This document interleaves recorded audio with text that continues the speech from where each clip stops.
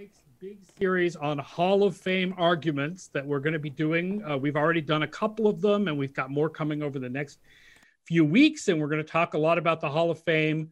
But we finally think we fixed it. Oh, right. Audio, sound, volume, excellent. Much better. Let's start over again. Let's start over a third time. Hi, and welcome to the Football Outsiders Radio Hour. No, I'm not going to do the intro 37 times. Well, let's remember what we did for next week. We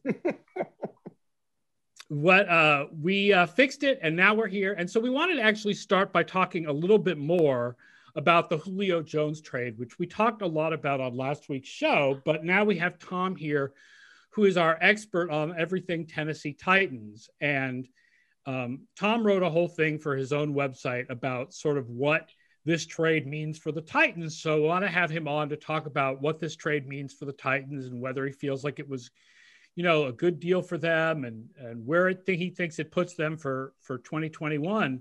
So hit us up and let's hear your thoughts, Tom. Yeah, I don't want to rehash last week's discussion, but I think what really struck me about the trade is the concept of windows and teams working to try to exploit their window of opportunity. And so I'm in line, my subjective opinion is in line with the consensus of our projections and the betting lines that the trade makes the Titans basically co-favorites, maybe slight favorites in the AFC South, but there's still a significant distance behind Kansas City and Buffalo. So on the surface, trading a couple significant draft picks and making a very rare financial commitment for them, that sort of seems in the abstract like it's a very risky move and it's probably a mistake, especially when they've been an average team, especially when they were just 14th in DVOA last year. So it's not like they're one of the best teams in the league. But at the same time, this is the first year of the 14-team playoff structure, which means that you only have one team getting a bye. And I think that may affect how aggressive it makes sense for teams to be going forward. And so when there were two buys, it was relatively reasonable to say, okay, I'm building a really good team. Here's when we can be one of the two best teams in the league. But especially if you're in the AFC right now and you're looking at the Chiefs and with Patrick Mahomes and Andy Reid, it's a much different thing to say, we're definitely going to be the best team and get the single bye. So just, getting the 2 seed versus the 3 seed is still important. It's still useful. You get to play that second round home game, or you're guaranteed to play a second round home game, but it's not the same difference it was. So it makes sense for a team like the Titans that has a good shot to win their division, to be more aggressive this year than it did. And so they're reasonably should be more aggressive this year than they would have been in the same situation last year. In other words, that's just one. I think what you're saying is the teams should be shooting for higher, smaller windows. Like go for it when you're going for it. Like we're not trying to get a 3 to 4 year window of being one of the top teams. We're trying to get a 1 to 2 year window of being the number one team in our conference. That's one thing. That's one implication. The other one is that, if you're looking at Tennessee specifically, Derrick Henry's coming off a very heavy carry season. So he's the first back since DeMarco Murray in 2014 to have at least 370 carries. So we're expecting some regression from him. With his physical running style, he probably won't be around forever. He's entering his 6th season in the league. One of the things that makes Ryan Tannehill so good is his mobility. That's probably declining as he's growing older. Tennessee really has with their team is currently constructed, they have really a 1 to 3 year window starting now. And they're basically trying to maximize that window. And it makes more sense with the 14-team playoff structure that even if they're the 3rd best team in the AFC, maybe, and they're shooting for a number 3 or number 4 seed, it still makes sense for them to be aggressive as opposed to waiting a year to try to hit the number 2 seed. Yeah, Tom, one of the things we look at them and say, 14th best team in DVOA, et cetera. they look at themselves and say 11-5, playoff team the year before, have been in a playoff window. They're not looking at themselves and saying, well, gee, we're only this good. They're looking to say we're a player or two away based on our record and based on what we've done in the playoffs. And when you look at it from that standpoint and what they have to do internally, I think it makes more sense, whether we agree with it or not, to say Julio Jones is out there. Why aren't we pursuing? And the other thing is they're in the AFC South. It's right. The Jaguars have the Jaguars had the number one pick. Trevor Lawrence is a really good prospect, but they still have a lot of work to do. Houston is Houston, and we don't have to just talk about them in detail. And you have the Colts, who are counting on Carson Wentz after he was last in DR last year, and he has a consistent record of missing games. And their backup quarterback is, I don't know if they have the worst backup QB situation in the league. And who are you giving a projection to in the almanac, Aaron? Is that Jacob Eason? I think that Jacob Eason is the backup quarterback. Oh my God. Where's Brissett? I'll have to ask Scott who we're giving the second projection to, but that seems logical. I lost track of Brissett. Where'd he end up? Brissett is in. Oh shoot, where's Brissett? Miami, I believe. Yeah, he's in Miami. He's now Tua Tagovailoa's backup. And the backup is Eason, and then Sam Ehlinger. I'm not sure what's better for Brissett right now, being behind Tua, which means you're one Tua collapse away from getting in there, or having the chance to be Nick Foles again when anything happens to Mr. Sensitive in Indianapolis. I mean, the worst backup situation is either the Colts or the Jets, where the Jets have James Morgan as the backup at this point. Yeah, well, one team is a rebuilding team. It's like, let's just save money as our backup. And one team is trying to actually make the playoffs. I will say, we can put up the Titans graphic that we have. Tom has tweeted this out a couple of times, but if you cover the win-loss records for the Titans, it's very difficult to tell which of the last 5 years is the 11-5 year. I don't even put that graphic isn't actually in chronological order. It's 2016, 2018, 2020, 2017, 2019. Yeah, but it's impossible to tell. I did it in chronological order. So when it's in chronological order, you can tell, because we listed that the 11-5 season is the last season. But it's not demonstrably better than 2016, really. And it's actually by DVOA and Pythagorean wins, 2019, they were a better team than they were in 2020. So one of the things we talk about with advanced analytics is it's a good thing for teams to do advanced analytics so they know where they really are in their cycle, not where they think they are. And I think that's true of the Titans. The Titans are not at the top of the conference with the Chiefs and the Ravens and the Bills. They're really the step below. I would devil's advocate that. Then what are they supposed to do? Well, you still make this trade. Right. I mean, they were the obvious team to make this trade because they had such a need at the wide receiver position. I mean, they were going to run a fourth round pick out there as their third receiver and Josh Reynolds as their second receiver. So right. CO the Legend says, to be honest, it felt like the 2019 Titans were the 11-5 team because of how different they were after Mariota was benched. And that's second half of the year. Yeah, and when they made the QB change and ended up with an elite offense paired with an average defense, that's subjectively the best Titans we've seen in the past 5 years. Now, let me ask you as our local Titans expert, what do you think about what's going to happen without Arthur Smith around? Because the question is, right, the new offensive coordinator is basically going to keep the same scheme. He worked under Arthur Smith. So there's this question of like, how much of the offense is that scheme and how much is Arthur Smith's play calling that may not be able to be duplicated by a new offensive coordinator? Honestly, they have significant questions at tight end still, but swapping in Corey Davis for Julio Jones is generally an upgrade. All of the rest of the personnel is basically the same. And Todd Downing, the new offensive coordinator, he's been an offensive coordinator before, albeit in a not great stint in Oakland. And he was apparently heavily involved in third down and red zone calling last year. So it's not like there's and he was around. So it's not like they're getting a new voice in the room.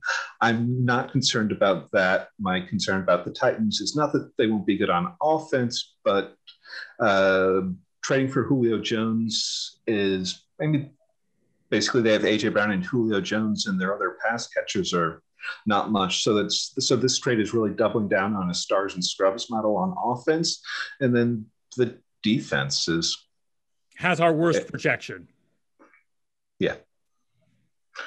Yeah, Dowling was the Raiders offensive coordinator in 2017 when Carr kind of fell off a bit. And I don't know how to pronounce Zwalem. Zwalem says tight end is the Titans' weakest position. And that's true because they've got Firkser, who is just a pass catcher. And then who's the other tight end who's more of the blocker? Jeff Swain. Oh, wow. Okay. So those are their top two tight ends. So that's not a great combo. And I don't think there are tight ends out there in free agency that they could really sign. No, the Patriots took them all. Yeah. Yeah, it's maybe they'll be involved in the Zach Ertz sweepstakes, but there you go. We'll see what happens with that. That would be amazing. They just put Zach Ertz and just do complete dream team. Tennessee Titans dream team, getting all the weapons you possibly can for Ryan Tannehill. I love it. I don't know. I don't think it'll work, but I love it as a storyline. If you're the Colts and you're Frank Reich, do you let Zach Ertz go to the Titans when you have a personal relationship with him, right? Like you don't want to let Philadelphia players go to the Titans. No, you want to bring back the Philadelphia Eagles dream team, and give Mr. Sensitive one of his favorite targets back. I will say, talking about the Titans against the Colts and just the AFC South in general, so much depends on what happens with Wentz. And it's like, I've been editing Rivers McCown's Indianapolis chapter for the book, and we're trying to get some kind of stats to put in for Wentz. And there really has never been anything like what happened with Wentz last year. Mm-hmm. If you look at the top passing DVOA drops from year to year in history, they're almost all guys who went from really, really good to average. Okay. Like Matt Hasselbeck in 2006. Right? Matt Hasselbeck in 2005 was one of the 2 or 3 best quarterbacks in the league. Matt Hasselbeck in 2006 was slightly below average. So that's what you get. What you don't get is anything like what happened to Wentz, where a guy goes from being average to being abominable. Like the closest you get to that is like Matt Castle from the one good year he had in Kansas City falling apart, or like Neil Lomax might be the closest comparison to Carson Wentz. And Lomax was an injury thing. 1986, he had a really bad year in 1986 when he was in his 5th season. Was that an injury thing? Yeah, I want to say he had a degenerative hip issue that ended up really affecting his career, because the other player that I thought of was Zombie Peyton Manning from 2014 to 2015. Right, except even Zombie Peyton Manning was really good and then all of a sudden became bad. Right. And obviously that has no comparison to Wentz whatsoever, because you're talking there about an age thing. Right. Wentz is still supposed to be in his prime. So it's like trying to predict, like we're predicting that Wentz is going to bounce back just because in general, players regress towards the mean. Players regress towards their previous level of performance. You have to expect that the offense around him is better than what he had in Philadelphia. The offensive line probably won't have as many injuries. It'll be better. The receivers are better. But like there's really no good historical comparison to go, oh, well, this guy fell off in the same way at about the same time his career and he bounced back. Like or this guy fell apart at the same time of his career in the same way and he didn't bounce back. Like there's no good comparisons. I almost feel like going back to like the Joey Harringtons, the Rick Mirrors and things like that. And those guys didn't start out very good. Like they kind of went from tolerably okay to falling off a cliff. But this kind of feels like that, in that it's sort of like this broad-based collapse that we saw from Wentz. I go back and forth. I mean, I hope he bounces back. I don't want the guy to not bounce back. But the more you hear in Philly about sort of where he was sort of all around, as an all-around person,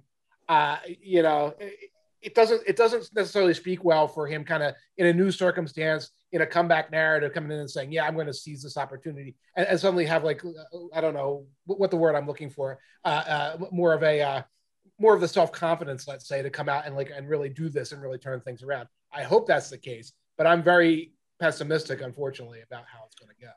Zalem says the Colts can win 20 to 17 games, but can the Titans win 20 to 17 games? Perhaps not. Yeah, but I think the Titans, their idea is to win 30 to 27 games.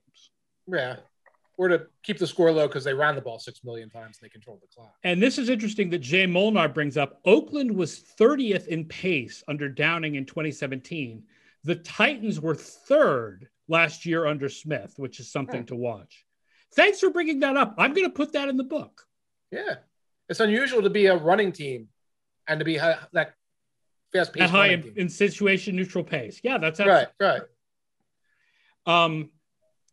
So the Colts, the deal is absolutely that the Colts have the better defense of the two teams, but offense is just more trustworthy than defense. That's why our projections still have the Colts slightly ahead of the Titans. But if you asked me who I think is going to win the division, I would pick the Titans. Right. That's where I'd go to. Tom, did you do the book chapters for the Titans? No, I'm not. I'm not on the book this year. Rivers has the whole AFC South. Okay. And Dan Pizzuta has the Eagles. And let me tell you, there are 2 chapters of the book that get very heavily into Carson Wentz this year. And I didn't have to write either of them, and I'm happy with that. But I kind of wanted to get a little bit of the inside of, you're most of the way through a book chapter, or you're done a book chapter, you turn in the book chapter, and then the Julio Jones trade happens.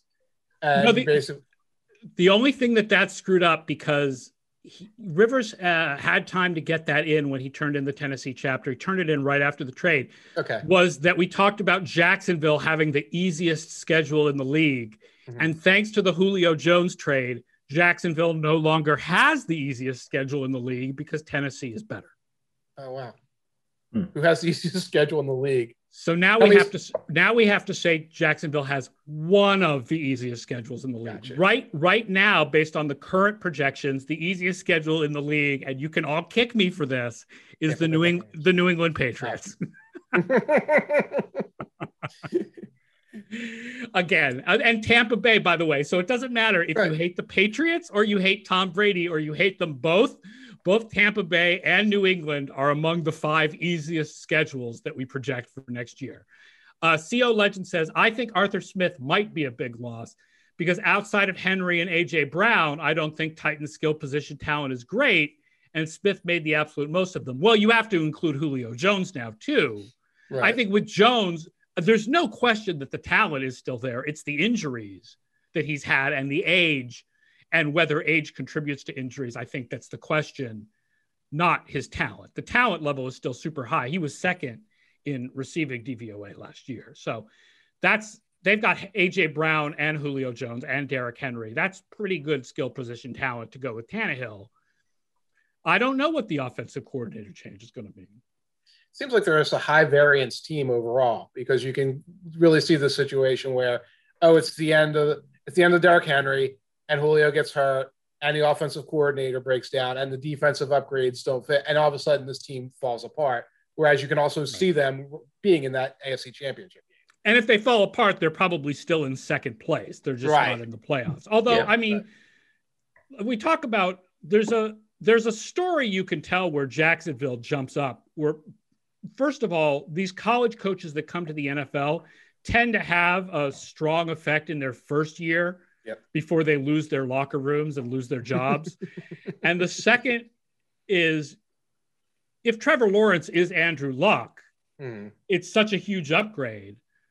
But the more likely scenario is that Jacksonville is something like 6-11. Right. And Tennessee, even if Tennessee declines, Tennessee is in 2nd place. Right. But that's not good enough. When they were 11-5 last year, they want to win the division. They want to go far in the playoffs. They want to make the Super Bowl. And I don't think their defense is going to be good enough to do it. I agree. Yeah, going position by position on defense, I think subjectively they're worse this season than they were heading into last season. It's hard to say it's hard to say prospectively they're better. I mean, retrospectively, given how last year played out, it's hard to be worse, but Right. I'm not optimistic. I feel like they should be able to rush the passer better, and that could upgrade everything. But I'm not married to that, you know.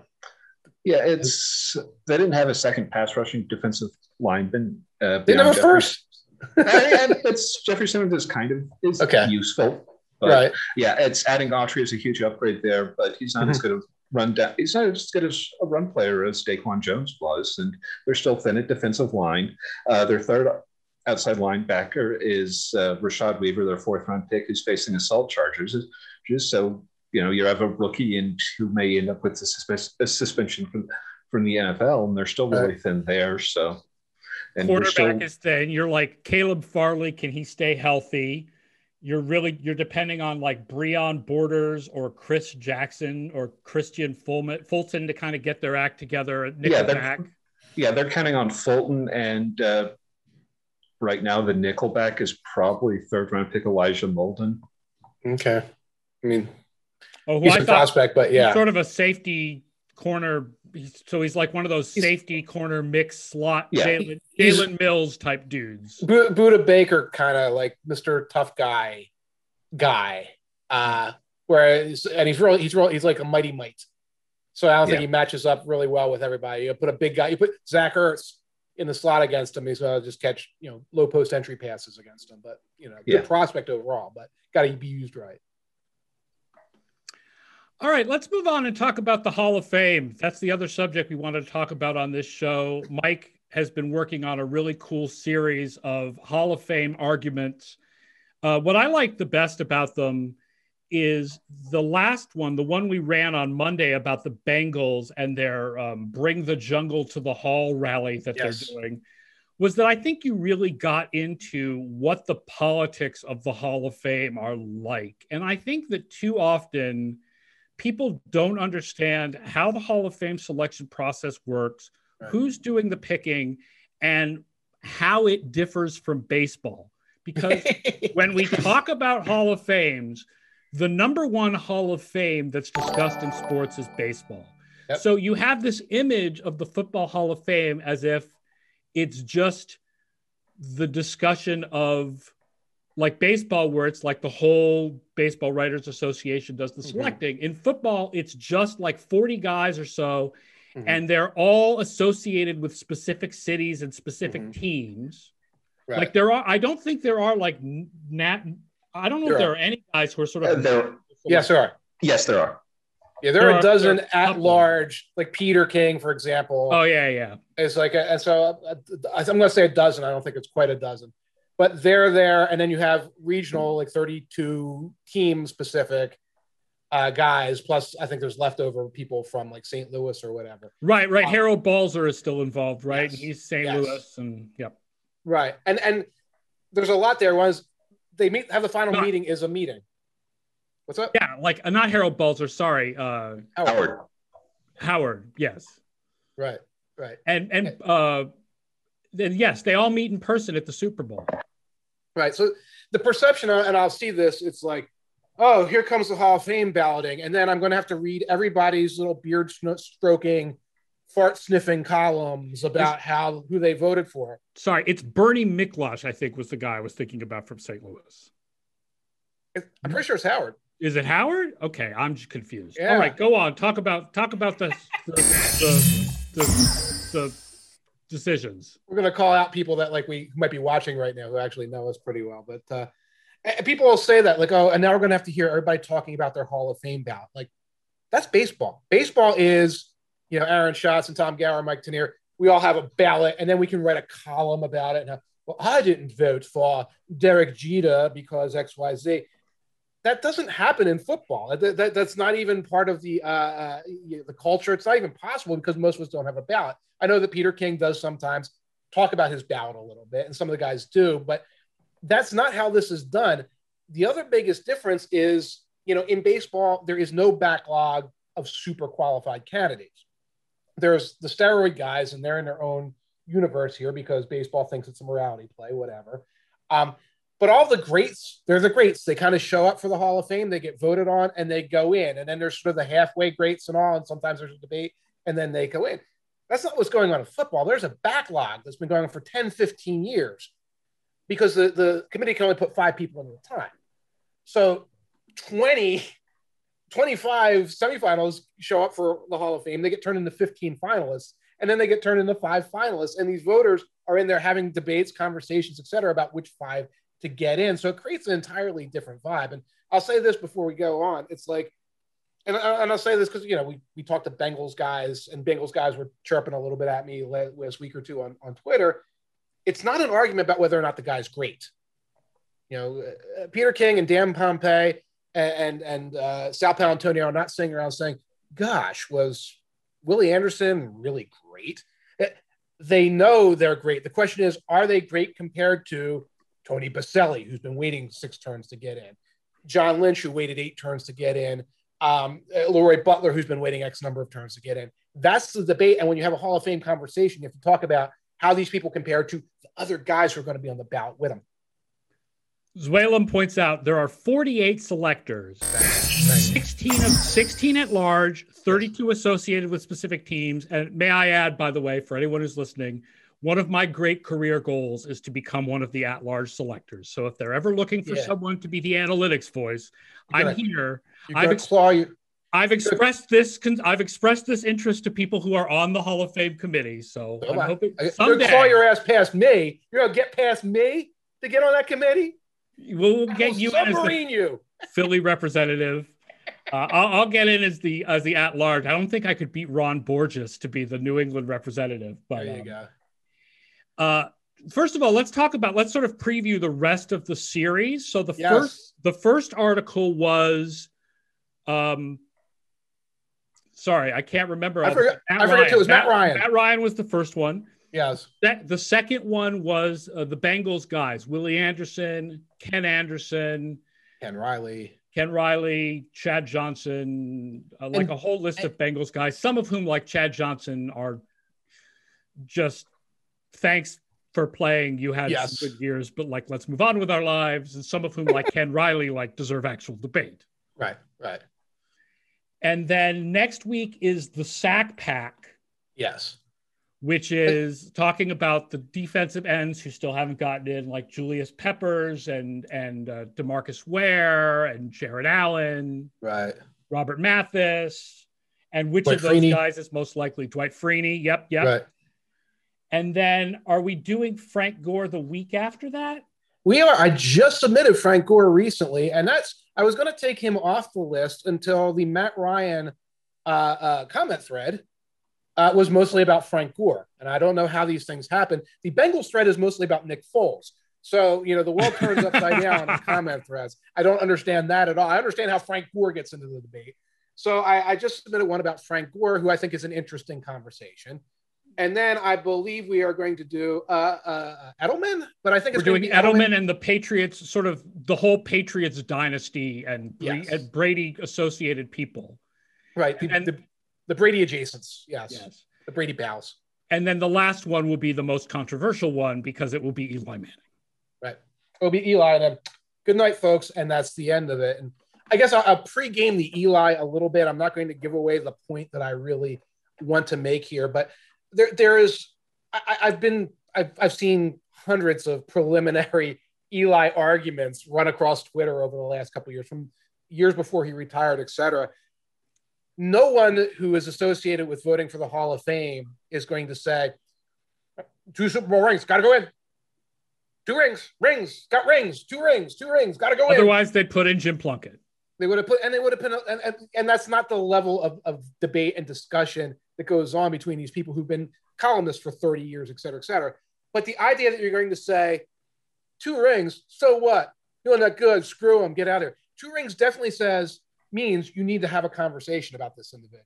Like, this is not something that you just throw into a bin, but that doesn't mean that the conversation automatically leads to getting in. And I'll talk about it more when I write about it.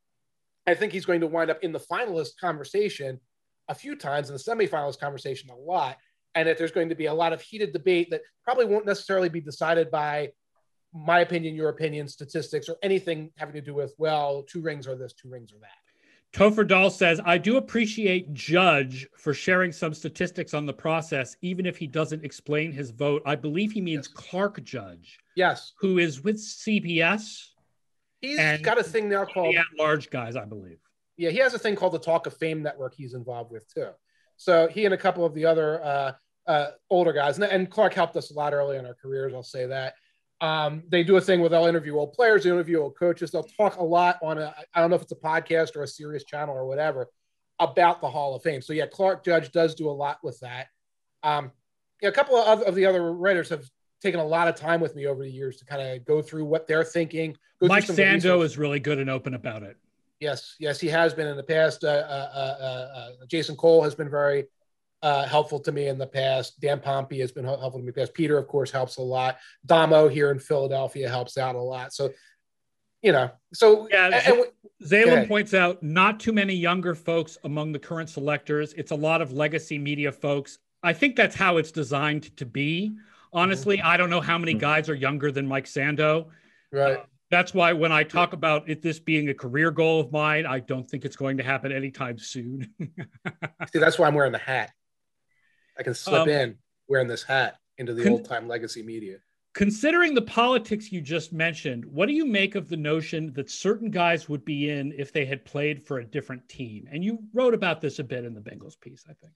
It's like true but not interesting. It's like, yes, well, obviously some guys, if you start switch-swapping teams, are almost the equal player. And this is a great conversation to have when you're trying to pick free agents, or you're trying to make predictions moving forward. If you take this quarterback away from these receivers, who would he be? And when you have to pay them and figure out who wins the Super Bowl next year, that's great. I don't know what that means to a Hall of Fame argument, Frank. The idea that what would happen if Archie Manning and Terry Bradshaw switched places? Well, I'm guessing Archie Manning wins some Super Bowls. I don't know if Terry Bradshaw wins any, and I don't know what that necessarily proves. At the end of the day, somebody went out there and accomplished something. Yeah, it reminds me of what I say about Adam Vinatieri and the fact that the Hall of Fame is about arguing about what people did. Like, right. I've done research. We've written about it numerous times. Like, Adam Vinatieri has the most clutch field goals because Adam Vinatieri has the most clutch attempt opportunities, far beyond anybody else in NFL history. And there is absolutely no reason to believe that Adam Vinatieri hitting clutch field goals in the past had any predictive quality as far as Adam Vinatieri hitting clutch field goals in the future. But that's not what the Hall of Fame argument is about. Right. Hall of Fame discussion is about what these guys actually did. Right. And Adam Vinatieri hit those field goals. And it's why Adam Vinatieri is going to be the second kicker to go into the Hall of Fame.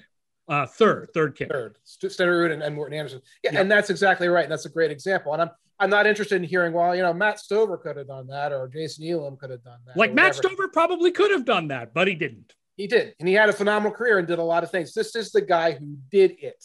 And these are game winning. And then it's like, well, then you want Julian Edelman in because Edelman was just, riding along with Brady. It's like, well, no, Vinatieri actually did the thing that won the game over and over and over again. The thing that made the confetti go out and had it going like this, et cetera, and did it with other teams and did it longer than anybody else. There's a lot of other components to that. We're not just taking Super Bowl kickers and putting them in the Hall of Fame. Rivers, by the way, Rivers McCown, who's on, points out Randy Bullock could not have done that. So that's a bitter Texans fan.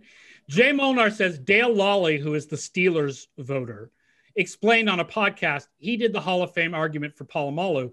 It's tougher for people to argue for you if you're not a lifer in a specific city or you burn bridges with the media. And that's true because the argument is made by one specific person on the committee for every player. So when you have a player who's played in like 4 or 5 different markets, you don't know who's going to make the argument, and they don't necessarily have one person making the argument for them.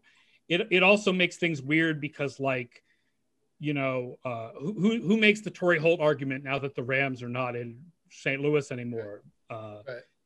But and you get the same person with 2 people on their ballot. For example, for the Rams person actually had Bruce and Holt on the ballot for a while. Right. He had to do the arguments for both of them.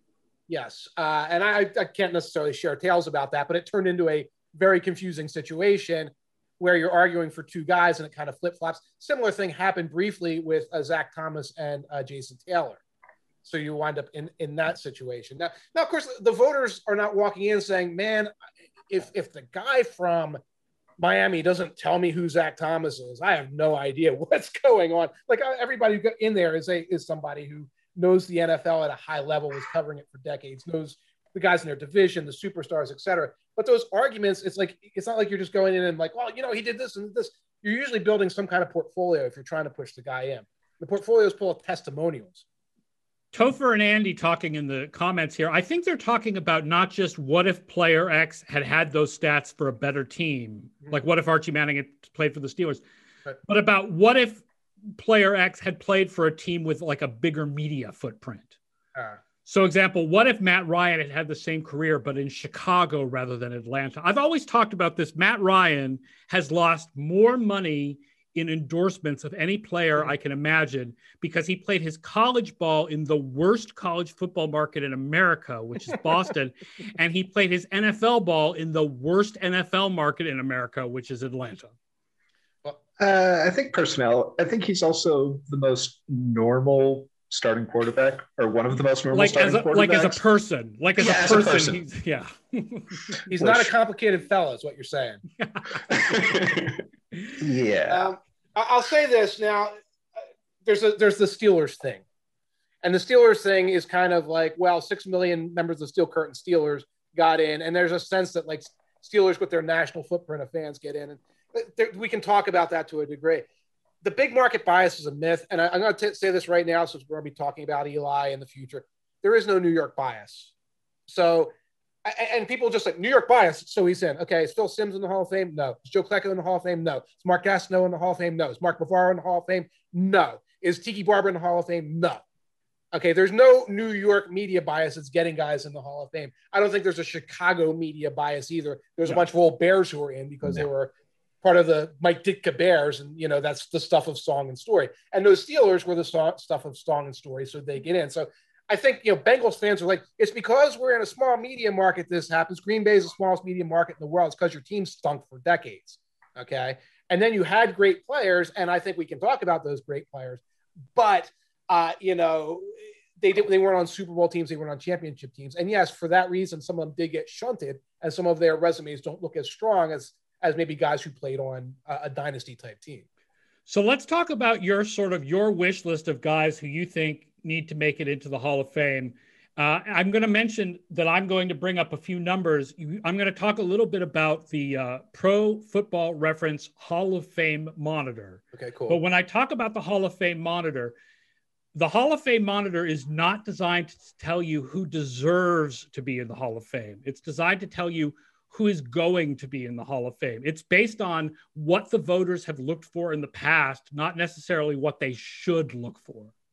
Okay. So it sort of compares players to other players, but it's not trying to make like qualitative arguments about who was the better player. So let's put up the list of Mike Tanier's wish list for the Hall of Fame. I believe we have a little bit of a graphic here. And going alphabetically, the first player is a player that you talked about this week in the Bengals article, and that's Willie Anderson, the best right tackle of the 90s and 2000s. All right. Bengals stands. If you're out there, best right tackle is like best rhythm guitarist. Okay. Now I say rhythm guitarists belong in the Rock and Roll Hall of Fame. John Lennon belongs in the Rock and Roll Hall of Fame, obviously. Glenn Frey belongs in the Rock and Roll Hall of Fame. Yes. Do you think for a second they could do the things that Slash and Jeff Beck could do? No, they don't. So we're talking about a different category. And Willie Anderson, one of the reasons I picked him is that we just talked about him. Another is he's on the semifinalist list right now. Yep. One thing I didn't want to put on this wish list that you guys see up there now is I didn't want to put Baselli and Leroy Butler on there. They're on the finalist list. They're being debated every year. They're going to wind up getting pushed through the Hall of Fame. I wanted to go down the semifinalist list. And Willie Anderson, while I don't consider him the equal of Willie Roaf, Walter Jones, Jonathan Ogden, and those other great left tackles, I think he is the equal of Kevin Mawae and some of the other, and Hutchinson. and some of the and Faneca and some of the other guards, centers, guys who like moved all over the offensive line, non-left tackles who had long careers, who were exceptional at what they did for many years. And under those circumstances, I think he deserves consideration for the Hall of Fame. Your second name is Cliff Branch. Yes.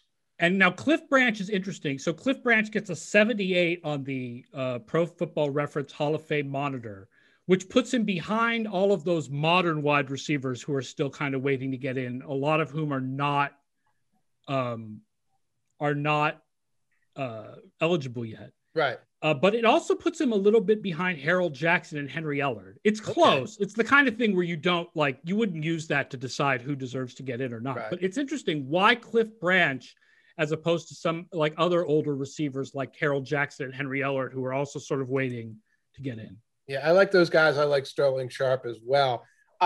It's just, in my mind, he seems to be overwhelmingly qualified based on what he did during those late 70s Raiders teams, and particularly in the postseason. I know there was a lot of talk about Edelman's postseason record, et cetera, et cetera. If you look at what Cliff Branch did in Super Bowls, in playoff games, in an era where there weren't lots of wild card games, et cetera, it's uncanny what a great postseason player he was. Lynn Swann is in because of his postseason accomplishments. I think Cliff Branch blows him away. And what's interesting, I know Branch has been on a lot of people's short list for years, and it seems like the seniors committee just keeps reaching around him and all. So it's like, oh, we need to go get an ex-Raiders great on the seniors committee. Well, let's get Ken Stabler. Like, okay, that's great. We need a wide receiver.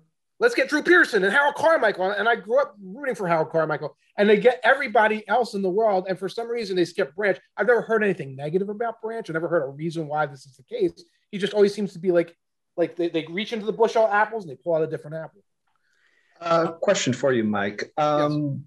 One of the things that seems to happen with the Hall of Fame is that Ron Wolf in particular seems to be a voice behind the scenes, and that there may be Go on, keep going. And that there may be other in their bench. It's just he's the name that I remember in particular. And he was a longtime Raider scout before he ended up as the general manager of the Packers. And and I wonder if he's played a role in Branch, and if there are other people of similar stature who play a role behind the scenes, even though they aren't members of the committee. I won't say specifically about Branch, but Ron Wolf is someone who everyone listens to on the committee. There are other very high profile people who know a lot about football, some of whom dress terribly, who will give their opinions behind the scenes. And that individual's mentor, who has the same first name, is often giving behind the scenes, giving a lot of this information. So there's I won't say a handful. There are a lot of former players and former coaches who talk a lot to the senior members of the committee, the made men, so to speak. Mm-hmm. And their opinion carries a lot of weight. So if one of them is sandbagging behind the scenes, I don't even say sandbagging, but sort of like being detrimental to somebody like say a Randy Gradishar, saying that guy was only kind of a product of the system or whatever, that gets heard and that flows through. That may be something that happens with Branch.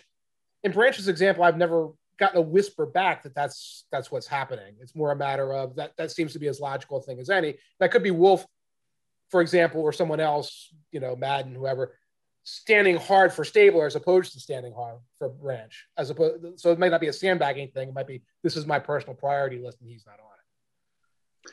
Yeah, it's since you talk to voters a lot more than I do, I thought you'd have more insight into the role of people like that in the process.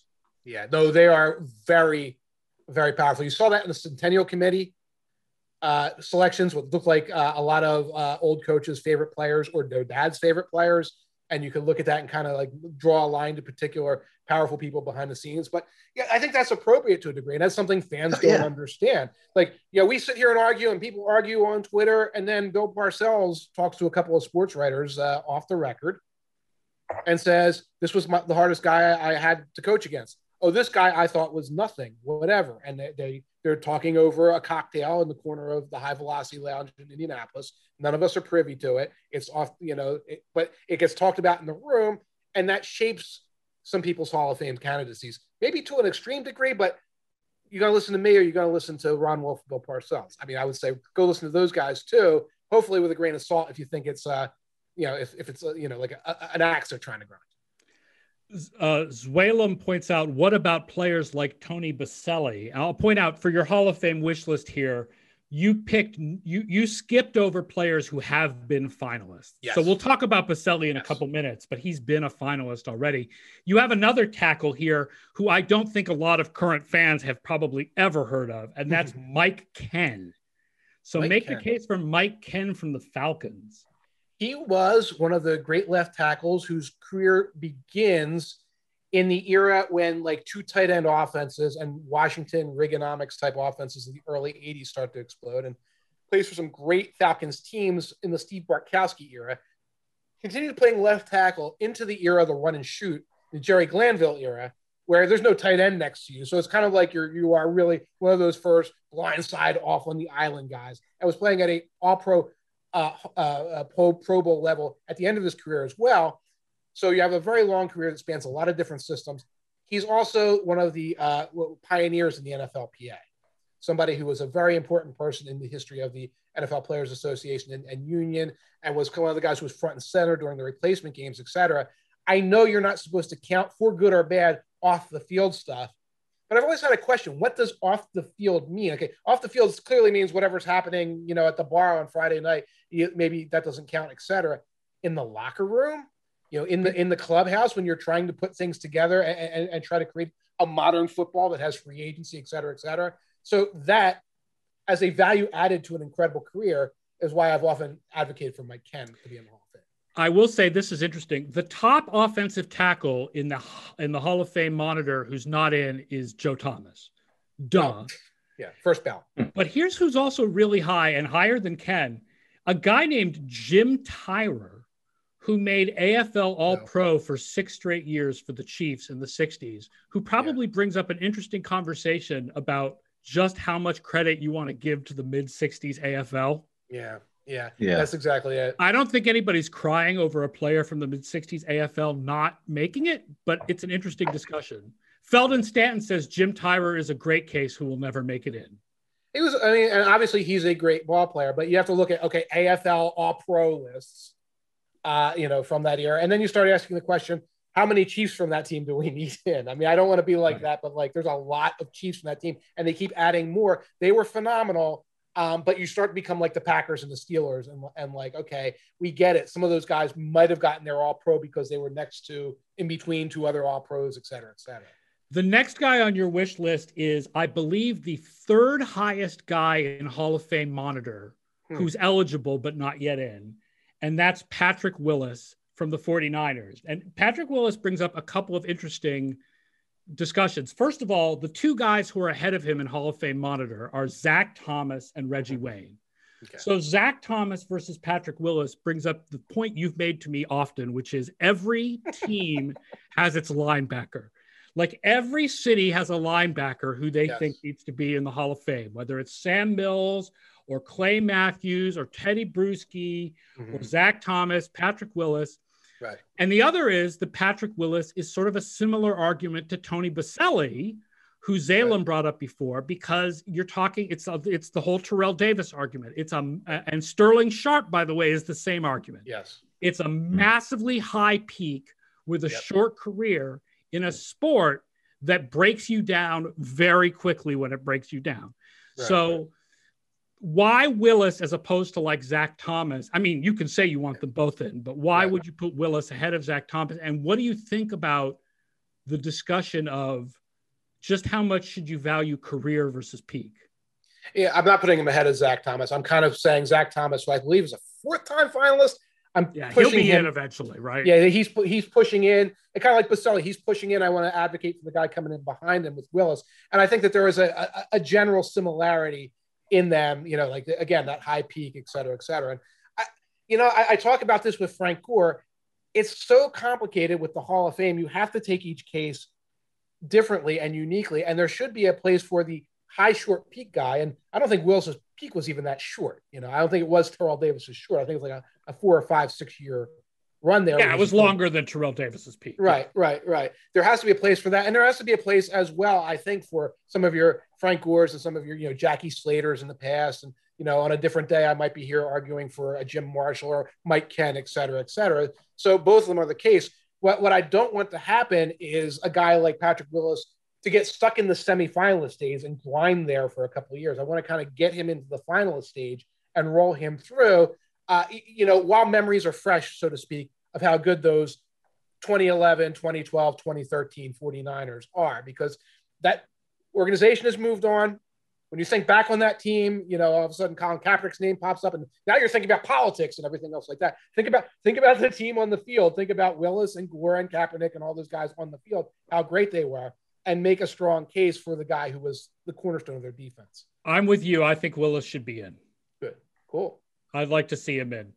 Your fifth guy is Louis Wright, who's a longtime Denver corner, who you actually addressed in the Bengals article when you talked about Ken Riley. Right. Now, I will say an interesting thing is first of all, I feel like Louis Wright has a little bit of Richie Ashburn disease, which is that he didn't make all pro. He's not that high in the he's behind some other guys in the Hall of Fame monitor because he didn't make all pro very much because he played at the same time as a couple of other really amazing corners like Mike Haynes. Yes. So in the same way that Richie Ashburn didn't make that many all-star teams because he had to compete with like Willie Mays and Duke Snider, so Louis Wright has the same thing going on. Yeah. Make the case for Louis Wright. He made the All-70s Decade team, I think, the Pro Football Hall of Fame All-70s Decade team, which was difficult to do because one cornerback is Mel Blount, and that's in, and you got to squeeze in. And if I'm mistaken about that, and I don't have it in front of me right now, he's also another one of these guys whose peak goes from 76 to 83. So you're hard to get on the all. You don't get this all-decade team, best guy of this, because you're having a great year in 82, 83. You're playing with the Elway teams, but you're also kind of playing with the Gradishar, Craig Morton teams. And he was considered the second best cornerback of his era behind Blount for several of those seasons. And then you're right, was stuck in the conversation with Mike Haynes and Lester Hayes, another great player from that era. But he was considered an outstanding bump and run guy. He was considered a heart and soul guy, leadership type of guy. I think his interception totals were a little bit lower. I believe he dropped an interception or two in the key playoff games. And I think that's the kind of thing that stuck in the minds of voters years ago. I know for years, Vikings center Mick Tingelhoff was not in the Hall of Fame because he didn't play well in Super Bowl IV against Curly Culp. And it's that's it. That's the thing. Curly Culp beat you for a sack and you're not that Hall of Famer beat you. So you're not a Hall of Famer. I don't necessarily subscribe to that, but you look at the whole thing and I think Wright has a better case than Gradishar, who I think most people point to as the Broncos guy. And the overall body of accomplishments there, very strong. And he's from a player and a position that are not well represented in the Hall of Fame. So just for discussion, last year's semifinalists who haven't made it yet, in order by Hall of Fame monitor, Zach Thomas, Reggie Wayne, Patrick Willis, Torrey Holt, Leroy Butler, my personal emotional favorite, Richard Seymour. Yeah. I've talked about before I started Football Outsiders, when I was just a Patriots fan, the jersey I owned was Richard Seymour. Then Tony Baselli and Hines Ward. I don't think Hines Ward should get it. I think when you look, and we'll talk in a second about wide receivers coming up, I think Wayne and Holt are neck and neck, and they're going to both get in. I think Hines Ward doesn't get in. Yeah, that sounds right. I know Wayne and Holt have been scavenging votes from each other, and other Colts and other Rams keep coming up and scavenging votes from it. Freeney and Mathis are coming forward to kind of cause more problem. And I call Wayne and Holt the Sammy Hagar receivers, because they were there at the end of the era when the other guy had gone into the championship with Harrison and Bruce were the bigger ones there. But yeah, I see that with those guys. I mean, and also Richard Seymour is your Harold Carmichael.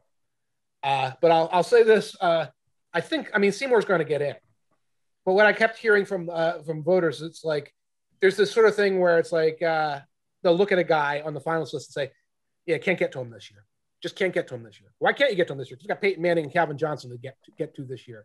And John Lynch has been waiting 8 years, and we know him personally. He's going to kick down our doors. Seymour's going to work his way up to being John Lynch or being Baselli or being Faneca.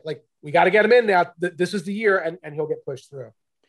Leroy Butler's got to be like that. Butler's, he's got to be close, right? Polamalu went in, Lynch went in. It's got to be Leroy Butler next year. Yeah, it's been chaos with the safeties because Atwater was fluttering around. Lynch was fluttering around. People had like strong opinions pro and against Lynch. And they would be pushing the Palomalus would push past them. The Brian Dawkinses would push past them. I'm like, yeah, that makes sense. I mean, Palomalu, I think, is actually a cut above these guys, et cetera. But then you reach the point where it's like, now this is your 6th, 7th, 8th ballot. You got to get in. Now I think it's wide open at safeties. I think this year, there's not a lot of great first ballot guys who have to get in. The first ballot this year is like DeMarcus Ware and Steve Smith. I was about to go over that. Yeah. Steve. You can go over the whole thing, but they're great players. They can all wait a year while we get Baselli through, Zach Thomas through, Leroy Butler through, all these guys that like the local media is like, you snubbed him. Get those guys through, take a deep breath and like, all right, now let's talk about Steve Smith. Let's talk about DeMarcus Ware. The top 4 guys in the class of 2022 are Steve Smith, DeMarcus Ware, Andre Johnson, and Anquan Boldin. So the question is, of those wide receivers, which ones do you think should go in? And do you think any of them should go in before Wayne and Holt? I think Wayne and Holt should go in first before those guys. Mm-hmm. Steve Smith does a little bit better in the Hall of Fame monitor, but I actually prefer Andre Johnson. Andre Johnson, I think, does better statistically. And I think if you consider like who their quarterbacks were, yes, Steve Smith had to deal with like Jake Delhomme, but look at the offense in Houston and what it was without Andre Johnson. Right. That's true. The close your eyes and picture him test of all of them, including Holt and Bruce, I think is Steve Smith. The close your eyes and picture him. It's the broken hand catch. It's all those playoff games where he was returning kicks and things like that. And it's him on TV kind of being like the cantankerous dude he is, which is fun too. But I look at them all and it's like, I think I might put Steve Smith ahead of all of them. They all have very strong cases. It's going to be a cluster hump.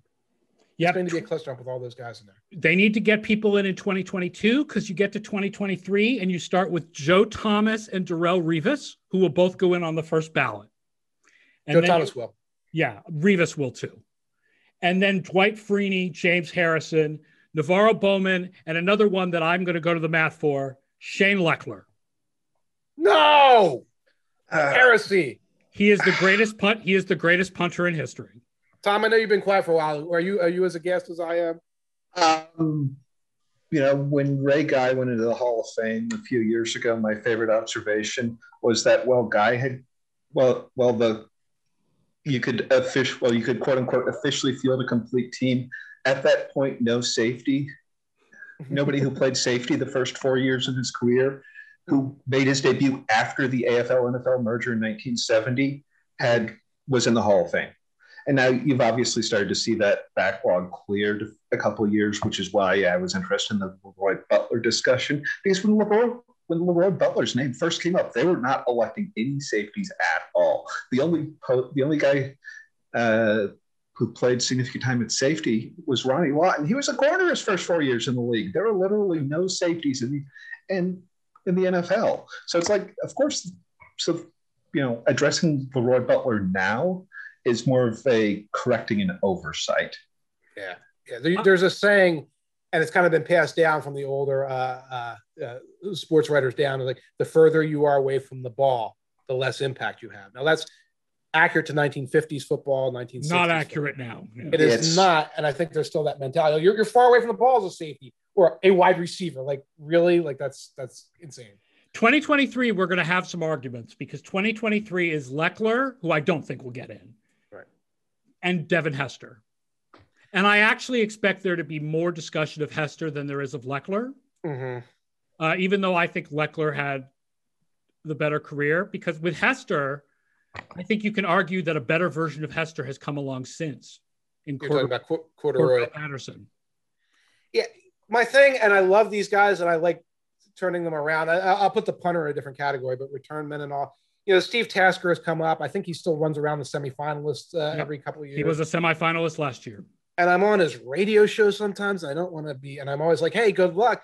And it's like, I do not want to have to go to Leroy Butler and explain to him why the kick gunner is in, like you got to turn, again, it's not saying Steve Tasker wasn't great, unique, et cetera, et cetera. Like, okay, Devin Hester's in, you got to then go to Steve Smith and explain, like, you were a return man who became a star receiver, but we're putting the designated return man in over you. And Steve Smith's going to look you in the eye and imagine what he'll say. And I get that. That's an issue, you know? And by the way, a better version of Tasker has also come along. Oh, I see. This is all a stealth Matthew Slater discussion. You put in Tasker, you have to put in Matthew Slater. I don't think either of them belongs in. No, I love Matthew Slater. He's given me some long interviews in the past. He's like Mike Allstott, Moose Johnson, like the fullbacks who got in every year, all pro every year as fullback. Yeah. It's phenomenal. I hope that like he shouldn't have made it last year, but his career has been outstanding. Yeah, I hope that like Tasker, Slater winds up with his own radio show and a fleet of Dodge dealerships and 600 grandkids and everything else like that. I don't think it's a Hall of Fame conversation. And then 2024, the top names are Antonio Gates and Julius Peppers. Okay. And then 2025, the top names are Luke Kuechly and Eli Manning. And that brings us back full circle to your series on Hall of Fame arguments. And that the series on Hall of Fame arguments is going to end with Eli Manning. And that lets us finish the show for this week, which we're having some kind of weird visual difficulty. So this is a good time to finish the show for this week. Yeah, we lost Tom. And we lost Tom. All right. I'm going to sign us out then. Thank you so much for watching us on twitch.tv/FB Outsiders. Want to remind you the FO Radio Hour is on Twitch every Thursday at 1 p.m. Eastern, 10 o'clock Pacific. Thank you for watching. Thank you for chatting with us. Thank you for listening on our podcast network. Thank you for watching on YouTube. Remember, come to the Twitch show, because with the Twitch show, you can be in the chat. You can talk to us live, and we'll answer your questions live. So thanks to everybody who watches, Topher Dahl, Lonigan, Zalem, everybody who's made some comments on the chat during the show, Rivers and Andy and Felden Stanton, and it's been really good. I'm Aaron Schatz. Thanks from Mike Tanier and Tom Gower, and we will see you all next Thursday for another edition of the FO Radio Hour.